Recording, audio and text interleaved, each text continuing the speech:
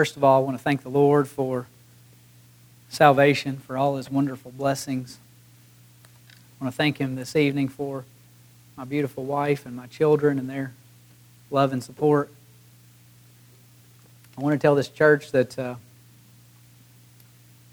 I'm truly humbled to stand before you. I don't feel remotely qualified any time that I stand. But I just want to thank you for your love and support and for your prayers. And just pray that the Lord will be glorified in this humble attempt to stand and present this lesson. If you'd like to read along with me, we're going to read out of the book of Hosea. The topic that was given along with this book is Sin Starts at Home. I'll read a little bit from Hosea, and then we'll give some background and get into our lesson. Hosea 1, 2 through 9 says, "The beginning of the word of the Lord by Hosea, and the Lord said to Hosea, Go, take unto thee a wife of whoredoms, and children of whoredoms, for the land hath committed great whoredom, departing from the Lord. So he went and took Gomer, the daughter of Diblaim, which conceived and bare him a son.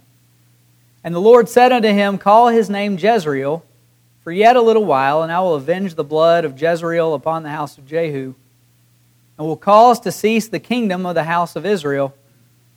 And it shall come to pass at that day that I will break the bow of Israel in the valley of Jezreel. And she conceived again and bare a daughter. And God said unto him, Call her name Lo-ruhamah, for I will have no more mercy. I will no more have mercy upon the house of Israel, but I will utterly take them away. But I will have mercy upon the house of Judah, and will save them by the Lord their God, and will not save them by bow, nor by sword, nor by battle, by horses, nor by horsemen. And when she had weaned Lo-ruhamah, she conceived and bare a son. Then said God, Call his name Lo-ammi, for ye are not my people, and I will not be your God." That's the second through the 9th verses of the first chapter of Hosea, and this book was written in about 715 BC. And Hosea is the author of the book, and this name is Hebrew, and it means salvation.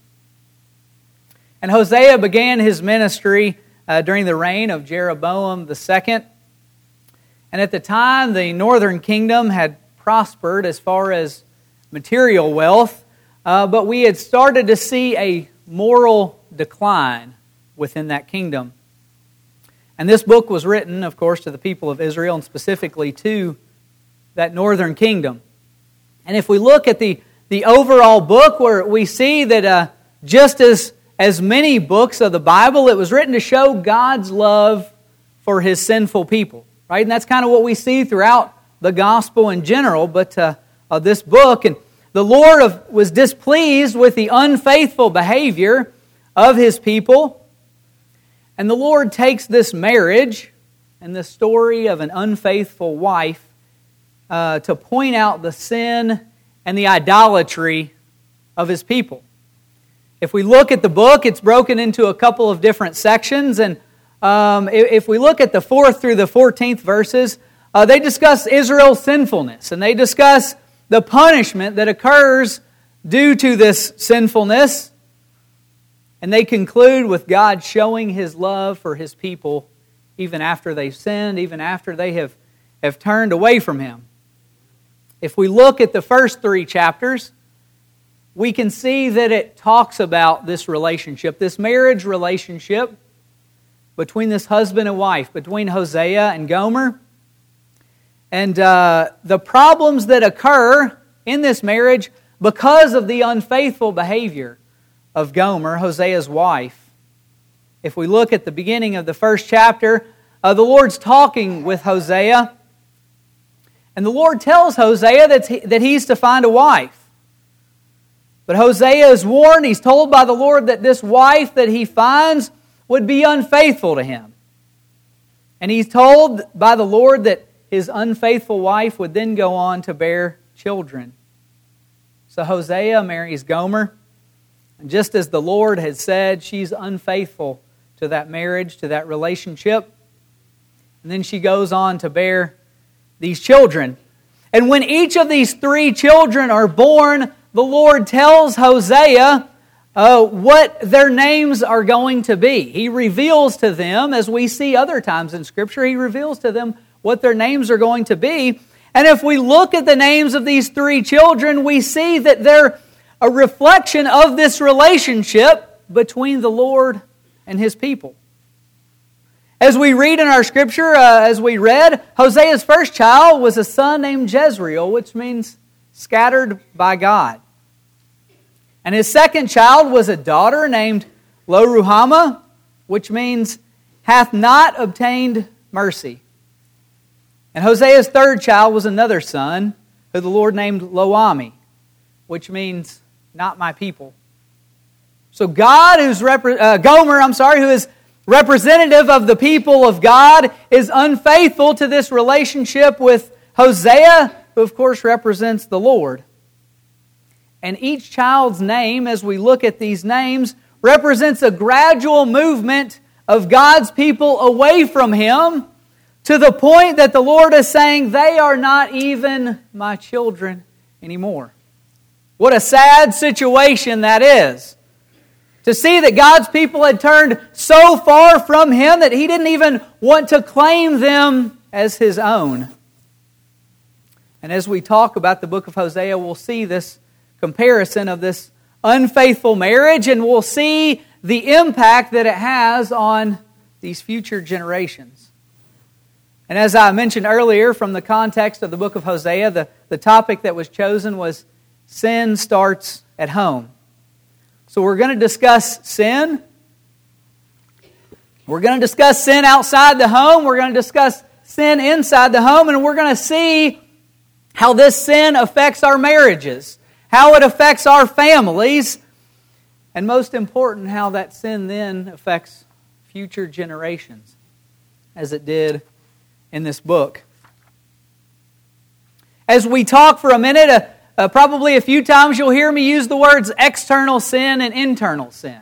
And when I use those terms, I'm just talking about sin, and when I say external, it's sin that is outside of the home, and internal sin is sin that occurs within the home.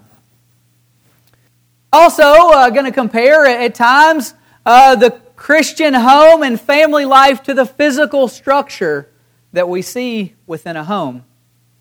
So we'll discuss external threats to the home, meaning those that try to come in from the outside, versus internal threats, meaning those that occur within our homes. Well, if we're going to talk about sin starts at home, let's first talk for just a minute about sin, and much of this I'm sure will be not new to you guys. But in the Scripture we see that Gomer, the wife of Hosea, of course struggled with sin, and as we've said, she struggled especially with sexual sin. We see that she struggled with infidelity, she struggled with fornication, and these are very serious sins that we need to, those of us that are in relationships, those of us that are married, especially, we need to be thoughtful of, we need to be cautious of. But let's not lose sight of the fact that we all struggle with sin. In the 3rd chapter of Romans, we're told that there is none righteous, no, not one. And in that same chapter, Paul says, for all have sinned and come short of the glory of God. So even those of us that have been saved by the grace of God, those of us that are God's people, we struggle with sin, just as we see the people of Israel struggle with sin in this book. We know that we're living in weak, sinful flesh, and we're residing in a wicked and sinful world. We could look to the 3rd chapter of Genesis, and we see sin enters the world, and we know that man has been faced with sin, and man has struggled to live within this sinful, wicked world ever since this sin entered the world. Genesis 3, 6, and 7 says, she took of the fruit thereof and did eat, and gave also unto her husband with her, and he did eat. And the eyes of them both were opened, and they knew that they were naked, and they sewed fig leaves together, and made themselves aprons. Of course, this is the moment that sin entered the world. And as we said, our human flesh struggles with sin. We're naturally drawn to that sin, that sinful behavior, like a moth to a flame.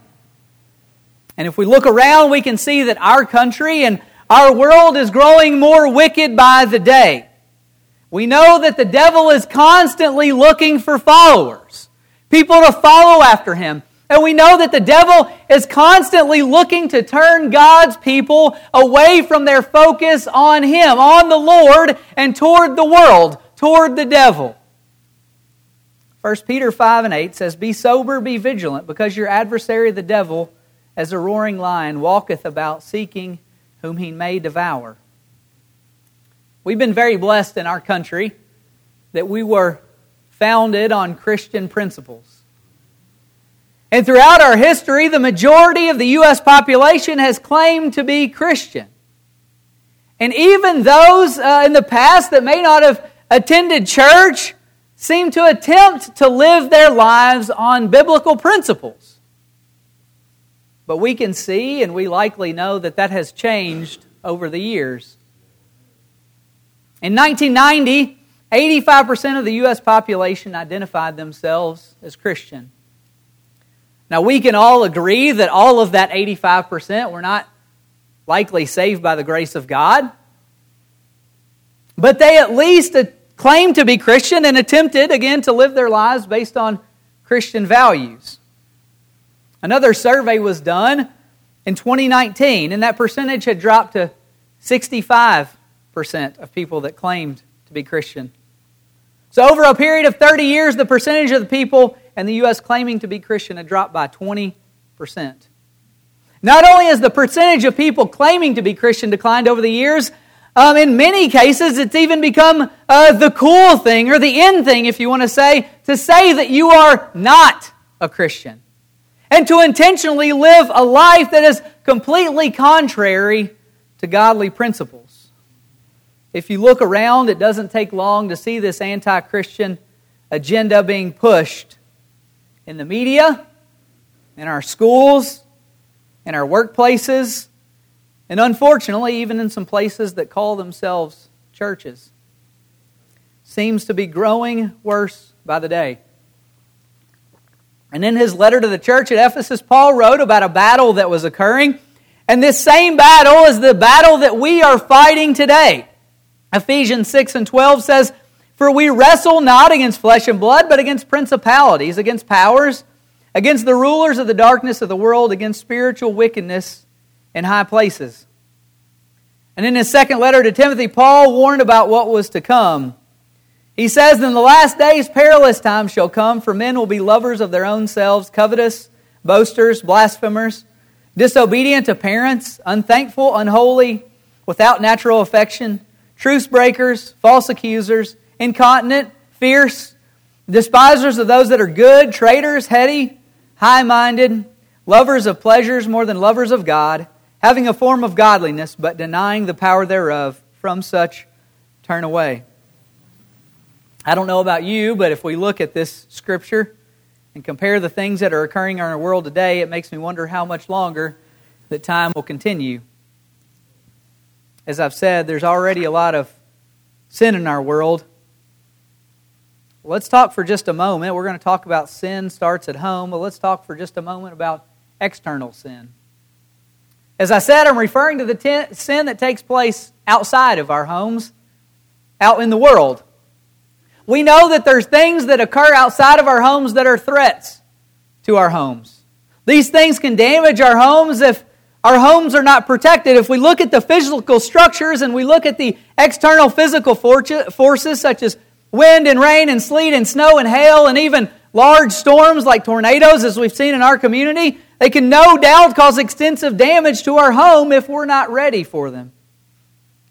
As we think about these storms pelting the roof and the siding and the windows with wind and rain and snow and ice and maybe flooding, we have to ask ourselves if our homes are protected. Is our roof in good shape, or are there leaks? Are the windows shut? Are the shutters closed? Is the siding intact? Is the front door locked? Right? These are questions that we ask ourselves when we're thinking about the protection of our physical home. And just as our physical home is affected by external threats, our spiritual home, our Christian homes, are susceptible to external sin and the damage that it can cause. External sins are threats to our Christian values and our Christian way of life. They're threats to us and even more concerning to future generations. These external storms attempt to keep the lost as far from the Lord as possible.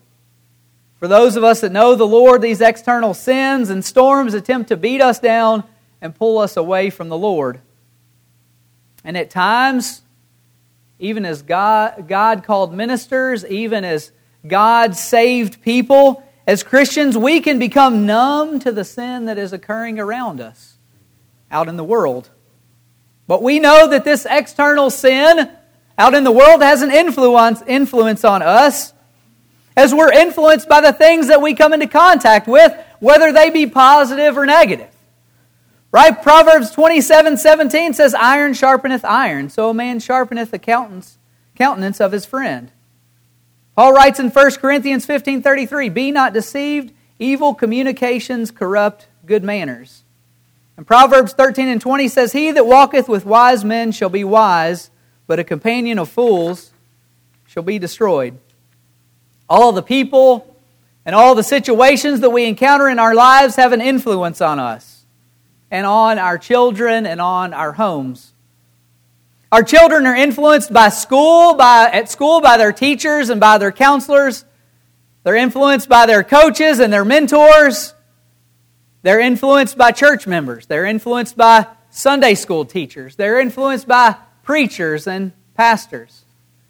They're influenced by the friends that they spend time with. They're influenced by the educational material in our schools that are supposed to be educating them on subjects such as math and science and history. And unfortunately, I'm sure that you guys have seen that there are times that this anti-Christian agenda has infiltrated even our schools, right? It started at the higher education level, and in some cases it has even worked its way into the elementary school level. Our children are influenced by the people that they are around outside of our homes. They're influenced by the media that they encounter outside of our homes.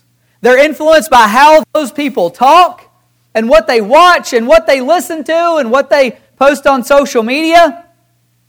And all these external influences are threats to our Christian homes. Unfortunately, we've even had times in recent years when our own government has been a threat to our Christian way of life.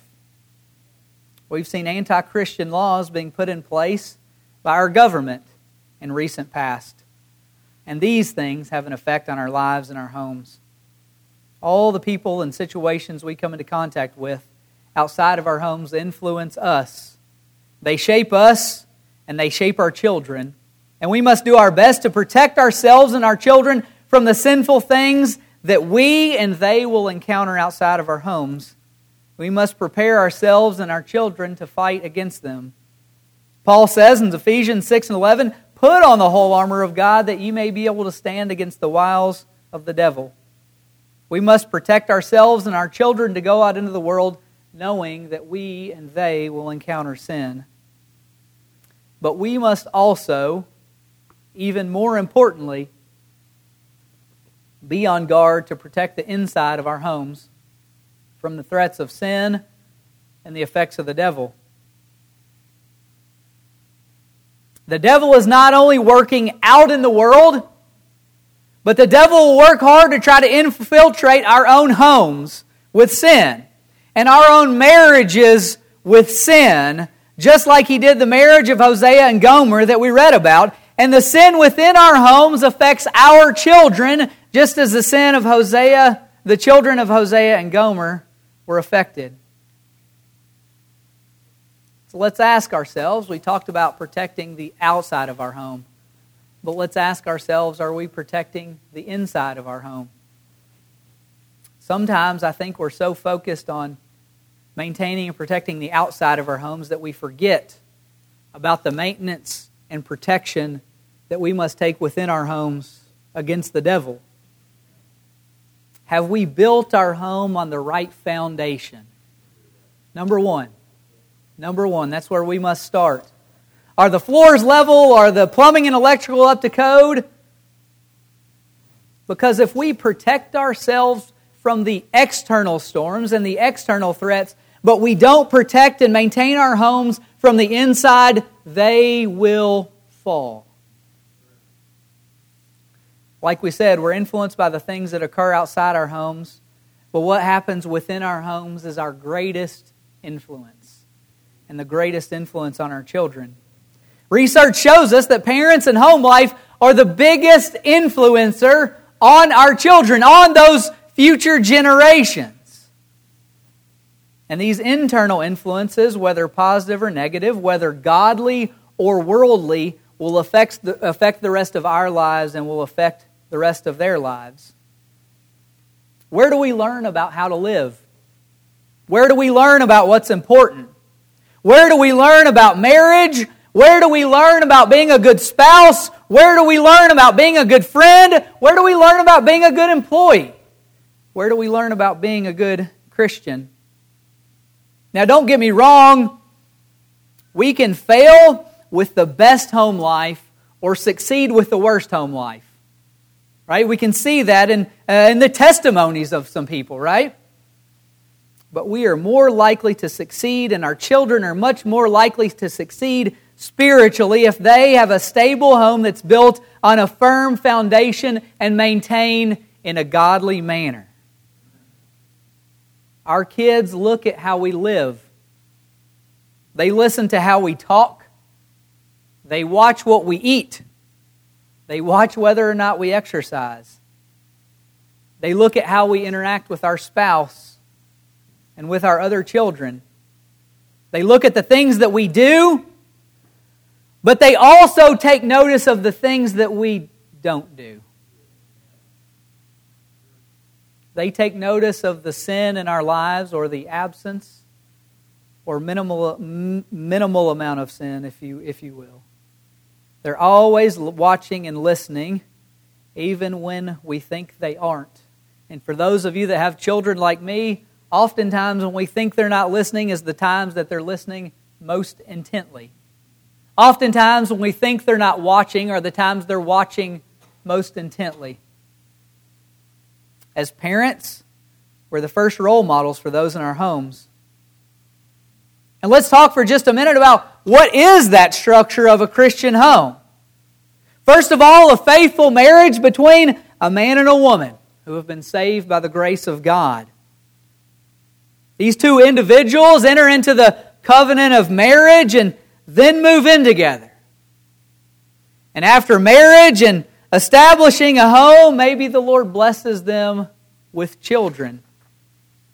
And they do their best to model their marriage, the upbringing of their children, and all aspects of their lives on biblical principles, by focusing their lives on the Lord and minimizing the sin in their home. As I said earlier, we all have sinned and we all come short of the glory of God. We all struggle with sin, but we must do our best to resist the sinful behavior that is within us. The life of Christ in the Holy Scriptures should be the model that we strive to live by. If we look at the Scriptures, we can see that the Lord lays out for us a model of Christian marriage as well as Christian parenting. We can find Scripture in both Old Testament and New Testament that talk about maintaining a home that the Lord is pleased with. If we look in the letter of Colossians, it says, "Wives, submit yourselves unto your own husbands as it is fit in the Lord. Husbands, love your wives and be not bitter against them. Children, obey your parents in all things, for this is well-pleasing unto the Lord. Fathers, provoke not your children to anger, lest they be discouraged." There's plenty of other scriptures, and we referenced a few others that you can look back at if you'd like. I'm not going to read, but for time's sake, if you'd like to look back at Ephesians chapter 5, verses 22 to 33, that biblical model of marriage. A Christian home involves a mother and father not only providing a Christian model of marriage, but also providing a Christian model of parenting in a way that's modeled after the Scriptures.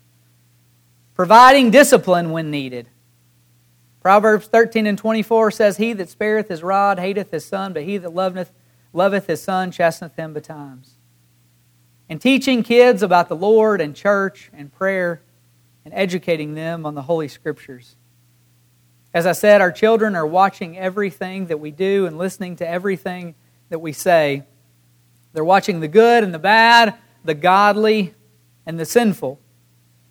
They're paying attention to the sins that we commit. They're paying attention to the sinful ways, the ways that we sin of omission. I'm getting tripped up, but we'll just go that direction. They're paying attention to the ways the things that we're not doing as far as the leadership of the Lord. Of course, sins of commission are sins that we commit willingly by performing an action that's sinful. And sins of omission are sins that we commit by not performing an action that we're called to perform by the Lord, therefore becoming sinful by that lack of action. We know that as far as sins of commission, there's many. There's a long laundry list if we look in the Scriptures. These sins can be very egregious, such as murder and abuse and drug use. We can see sexual sins that are discussed in our story of Hosea and Gomer, specifically adultery and fornication. We can see sins of commission that appear less egregious, yet sinful, such as lying and cheating. I want to make a specific mention of a couple of sins that seem to dominate the world and the news today, which are abortion and homosexuality, or the transgender movement. There are a lot of different sins in our world today, and these two seem to be not only being committed, but by some seem to be praised. Even though the Lord is not pleased with these things, some men and women think that these things are honorable and worthy of praise. And as we saw from our scripture in 2 Timothy chapter 3 that was referenced earlier, it tells us about some of these sins that will occur in the last days. The Apostle John writes about sin in his letter of 1 John. 1 John 2 and 15 to 16 says, Love not the world, neither the things that are in the world. If any man love the world, the love of the Father is not in him. For all that is in the world, the lust of the flesh and the lust of the eyes and the pride of life, is not of the Father, but is of the world. And of course, the Lord spells out many of these sins of commission that we're referencing in the book of Exodus as He hands down the Ten Commandments to Moses and the Israelites. And as I said, I've referenced some other scriptures if you'd like to look back at them.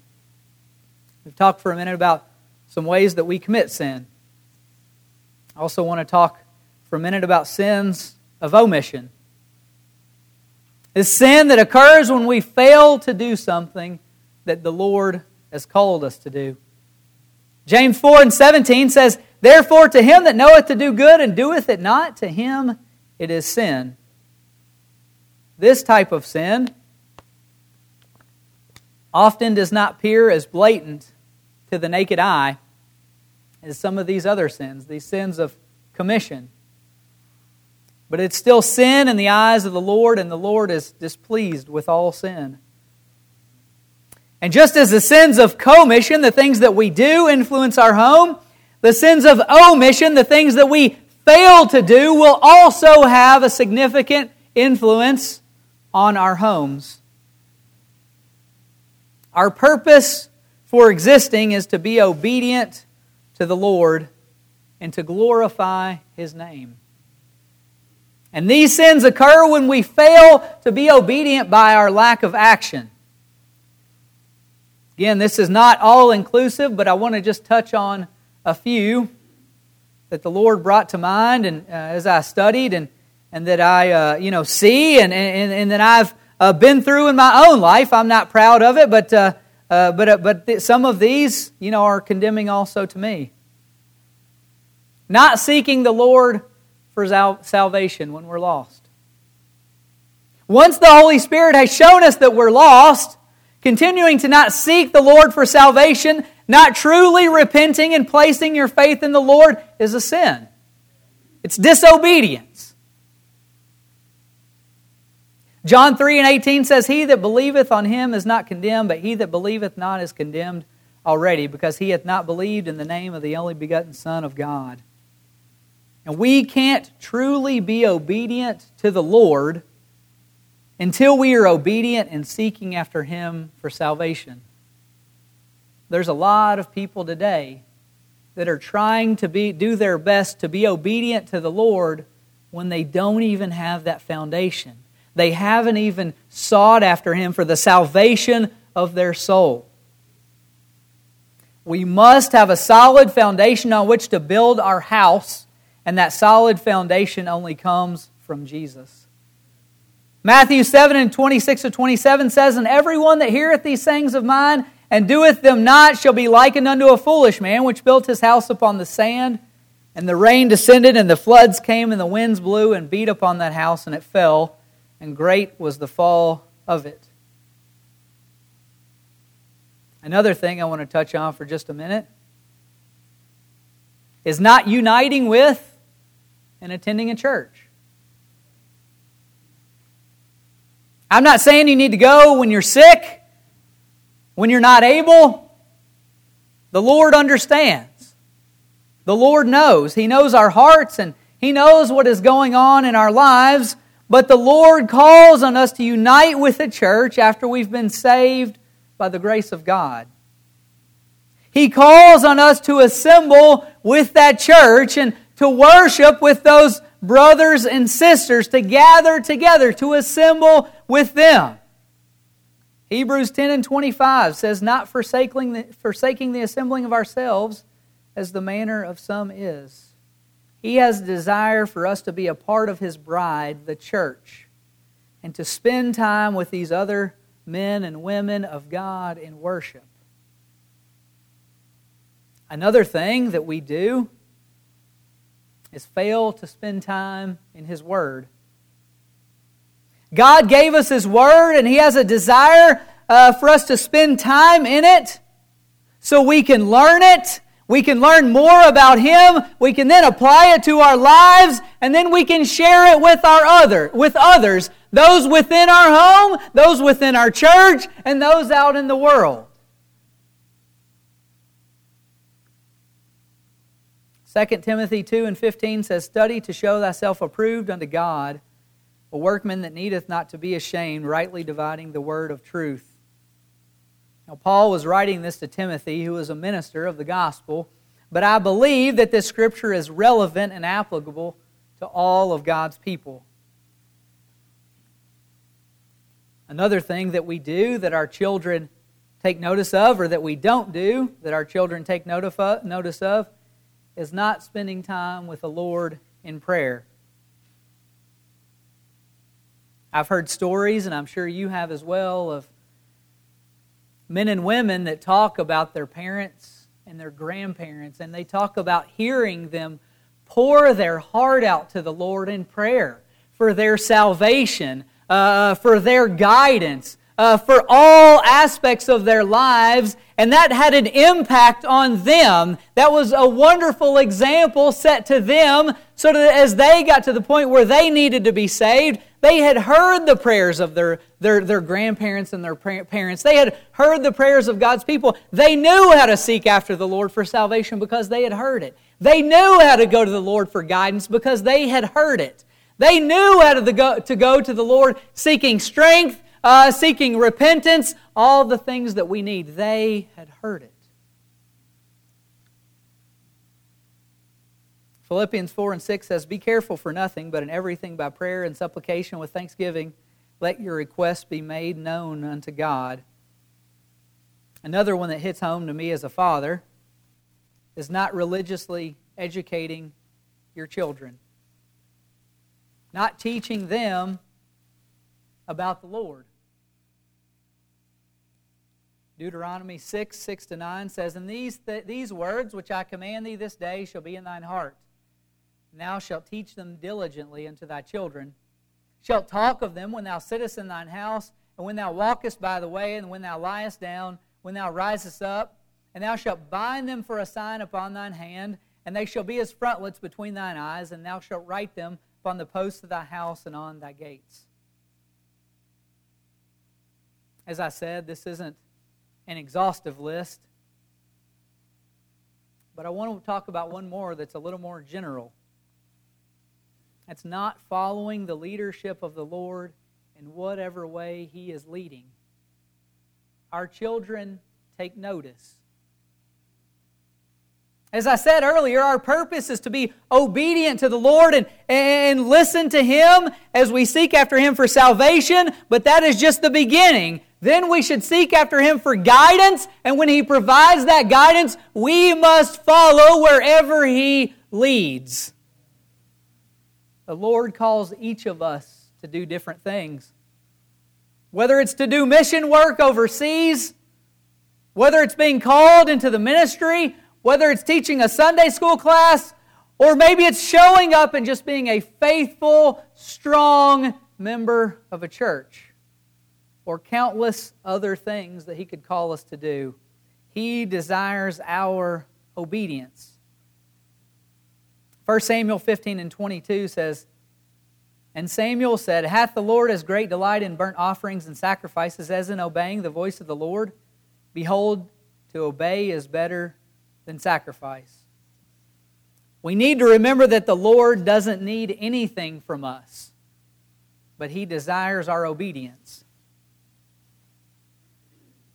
So we've talked about sin and sin outside of the home and influence outside of the home. Talked about sin a little bit inside of the home and its influence. Sins of commission and sins of omission. Let's talk for a minute about what happens when we do sin. The punishment. When we are disobedient and we sin, we face punishment and or chastisement from the Lord. Our houses will suffer damage from the storms. They'll suffer effects of the sin that is occurring. They will suffer effects from the sin that's occurring outside of the home that bombards the home if we don't protect it. And they'll suffer effects even greater from the sin that is within the home.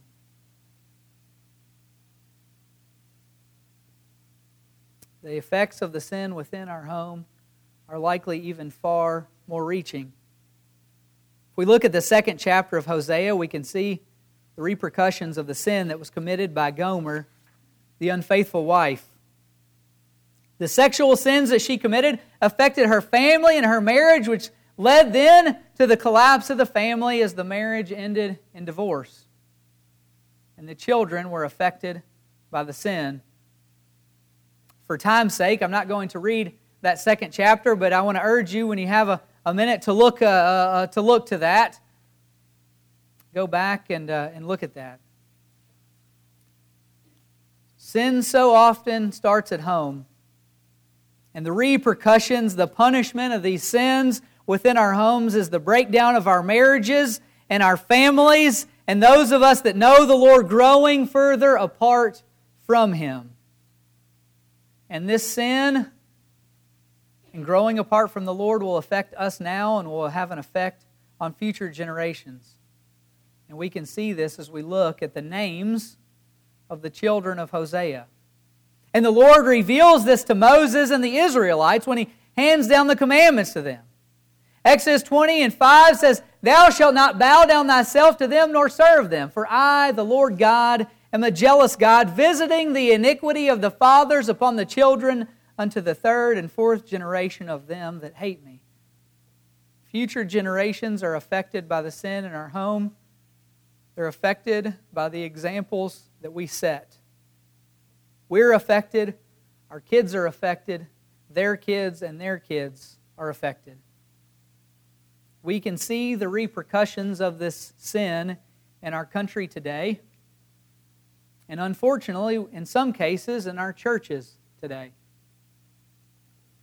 We're oftentimes frustrated and appalled at the sin outside of our homes, out in the world. But I believe that what we see outside of our homes in the world is a reflection of what has occurred within our homes. So what is going on in our world today? As I've said, we are sinful by nature, but our world today, there is so much blatant and intentional sin. Many people today even seem to be proud of the sin that they commit, and in some cases, very intentionally want to mock the Lord and His Word and His people.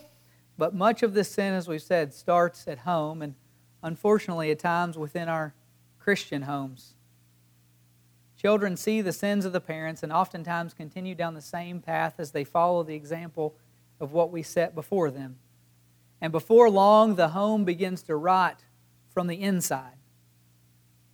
And I truly believe that the downfall of our society will likely start, or maybe even has already started, from the downfall of our homes.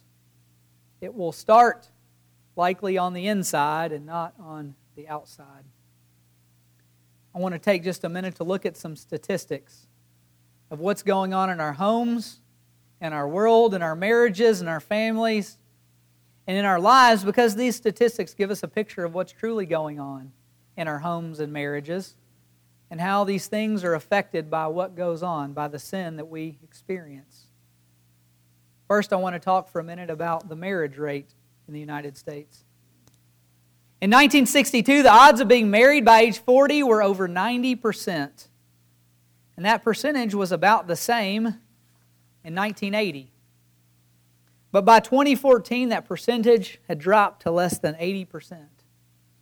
So people are less likely to get married today than they were 40 years ago. They're less likely to enter into that covenant of marriage between themselves, a spouse, and the Lord.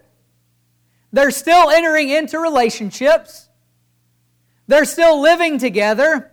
They're still having children, and we'll talk about both of those in a minute, but less people are getting married. How do we have a stable home when you have two people that are living together and having children but are missing that foundational piece of the home? And what does that say to those children? What example is being set? Another statistic that correlates with this decrease in the marriage rate. Not surprisingly, the rate of unmarried couples living together has increased drastically in the last couple of decades. It has nearly tripled in the last 20 years. From 6 million to 17 million unwed couples living together outside of that covenant of marriage.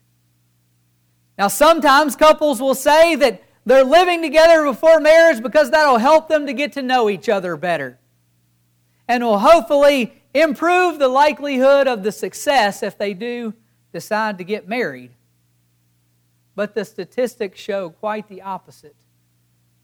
The research shows that couples who have been living together prior to marriage face a 40% increase in the likelihood of divorce versus those that haven't lived together first. Found some interesting statistics on the divorce rate.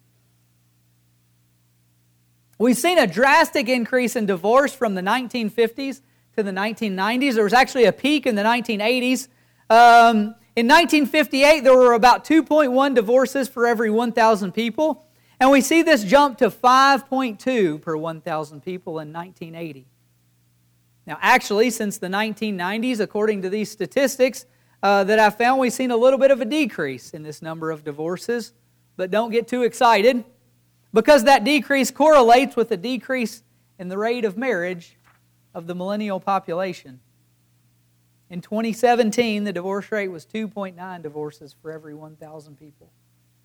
So it's gone down since the 90s, but less people are getting married. A staggering statistic that I ran across that's alarming and shows the breakdown of the American home is the rate of children being born out of wedlock. The percentage of children being born out of wedlock has increased dramatically from 1964 to 2014 when this study was done. The numbers went from less than 10% of children being born to unwed couples to about 40% of children being born to unwed couples.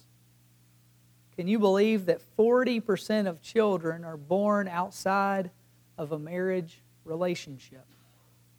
So the population has continued to grow.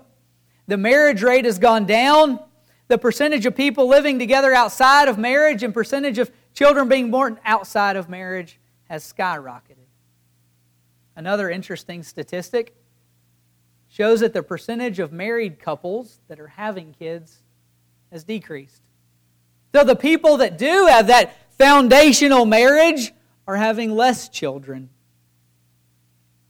Some other things that we have seen due to sin, we've seen an increase in alcohol and drug abuse, and alcohol and drug-related deaths. Sadly, we've seen a significant increase in suicide in the last 20 years. And what the statistics show is a correlation of the rate of kids being born out of wedlock, the crime rate, the rate of drug use and abuse, and the marriage and divorce rate.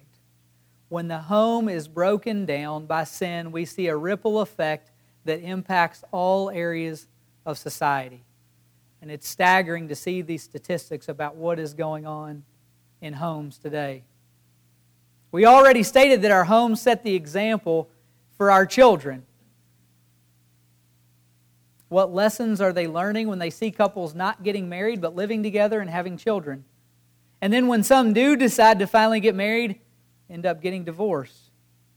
We worry so often about the sin that's occurring outside of our homes, but we need to be on the lookout for things that can occur within our homes.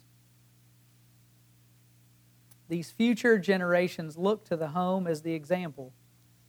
I've attached some other interesting statistics about reasons for divorce and interesting statistics and sin and its effect.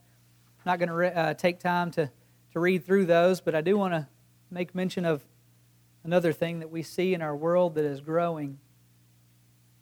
I'm sure that you're not surprised, but the percentage of the population that's identifying as LGBT or non-heterosexual has increased, especially in the millennial and Gen Z age groups. From 2012 to 2015, between about 3.5% and 3.9% of U.S. adults identified as LGBT, and in 2022, 7.1% of U.S. adults identified as LGBT or non-heterosexual. So over about a 10-year period, that number has doubled. If you just look at the Gen Z population, which is the population that's the young adults today, more than 1 in 5, or 21%, identify as LGBT. Now let's take just a couple of minutes to talk about church. As I already mentioned, in the U.S. from 1990 to 2019, we saw a 20% decline in the number of people that identified themselves as Christians. And not surprising, we've seen a significant decline in church membership over the years, especially in the last 2 decades. In 1937, 73% of the population were members of a church. In 1999, that number had declined to 70%, from 73% to 70%. A change, but not a drastic change. But that number had significantly declined by 2020 to 47%. And we're not even talking specifically about church membership in sound churches. That's overall church membership.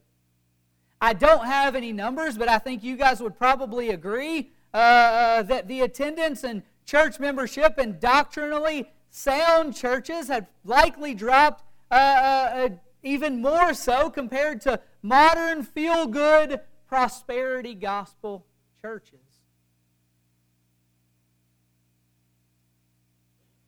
We've seen a decline in Christianity. We've seen a decline in church membership.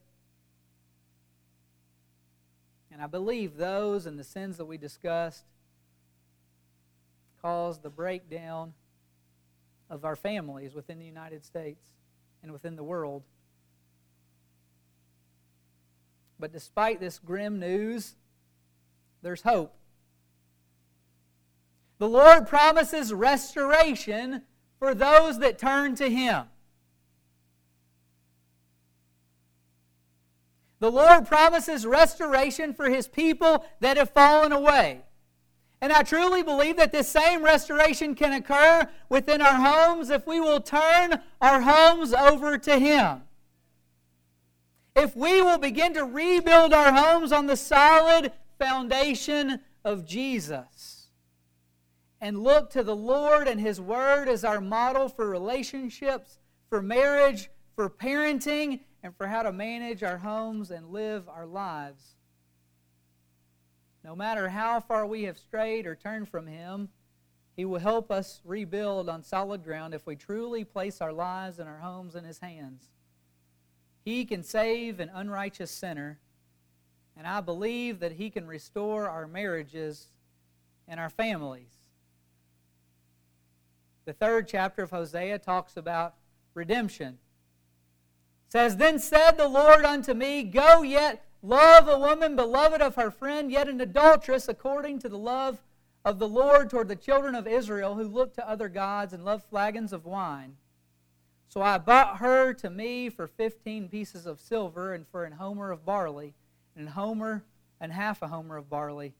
And I said unto her, Thou shalt abide for me many days. Thou shalt not play the harlot, and thou shalt not be for another man. So will I also be for thee. For the children of Israel shall abide many days without a king, and without a prince, and without a sacrifice, and without an image, and without an ephod, and without a teraphim." Right? There's that punishment. "And afterward shall the children of Israel return and seek the Lord their God, and David their king, and shall fear the Lord and His goodness in the latter days." As I close, I want to read a favorite scripture from Brother Ryland Bacon. 2 Chronicles 7:14 says, "If my people, which are called by my name, shall humble themselves and pray and seek my face and turn from their wicked ways, then will I hear from heaven and will forgive their sin and will heal their land." This is the promise that the Lord made to Israel, but I believe that this promise is still relevant today. For those of us that have been saved by the grace of God, He has redeemed us from our sins and will restore that fellowship and will restore our homes, will restore our churches. If we will confess our sin, turn from our sin, and turn to Him and seek that restoration from Him. The Lord's arm is not short today. If we will all live with a mantra from Joshua 24:15, it says, "As for me and my house, we will serve the Lord."